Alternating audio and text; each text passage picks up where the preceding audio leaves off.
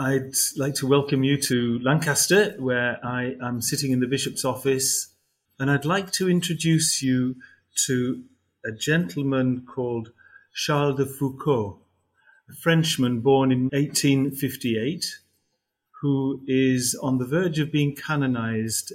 He may not be someone you're very familiar with because he led quite a hidden life. If I can just briefly mention that he was born of an aristocratic French family and found his way into the military, where he really lived a very selfish sort of a life, very hedonistic. But later, partly due to things falling apart for him, he began searching again for his faith and his Catholic God. He lived as a Trappist for a number of years before eventually settling in a very remote part of the Sahara in Algeria, then a French colony. It's his life there that has caught the Church's attention, really, and presented him as a cause for canonization. He was martyred in 1916. But I think the most important thing that we can learn from his life at the moment, in our own times, is the life of faithfulness to Christ, faithfulness to prayer, in relative isolation. We live in complex times, and so did he.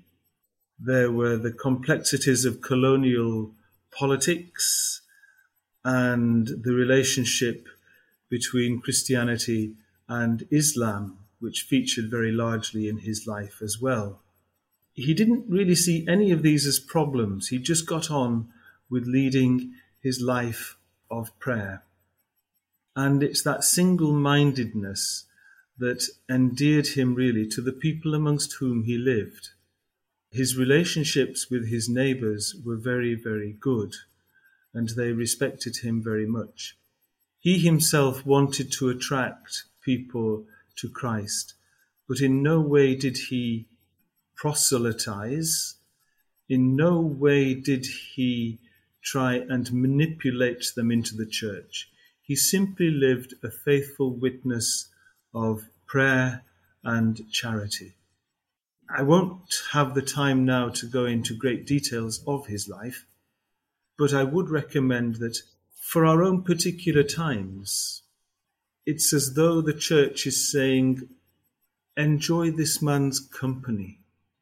And within your own difficulties, within the complexities of your own life at this time, you will find something worthwhile. You will find something encouraging. And so I would just quote what's known as the prayer of abandonment, which is very much inspired by Charles de Foucauld and his life. Father, I abandon myself into your hands.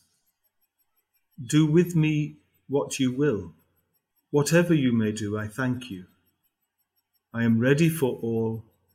I accept all. Let only your will be done in me and in all your creatures. I wish no more than this, O Lord. So there's a prayer that is inspired very much by the life of Charles de Foucauld, and I do heartily recommend that you look for information on him and get to know him better as someone, a relevant companion for you in these times. God bless you all.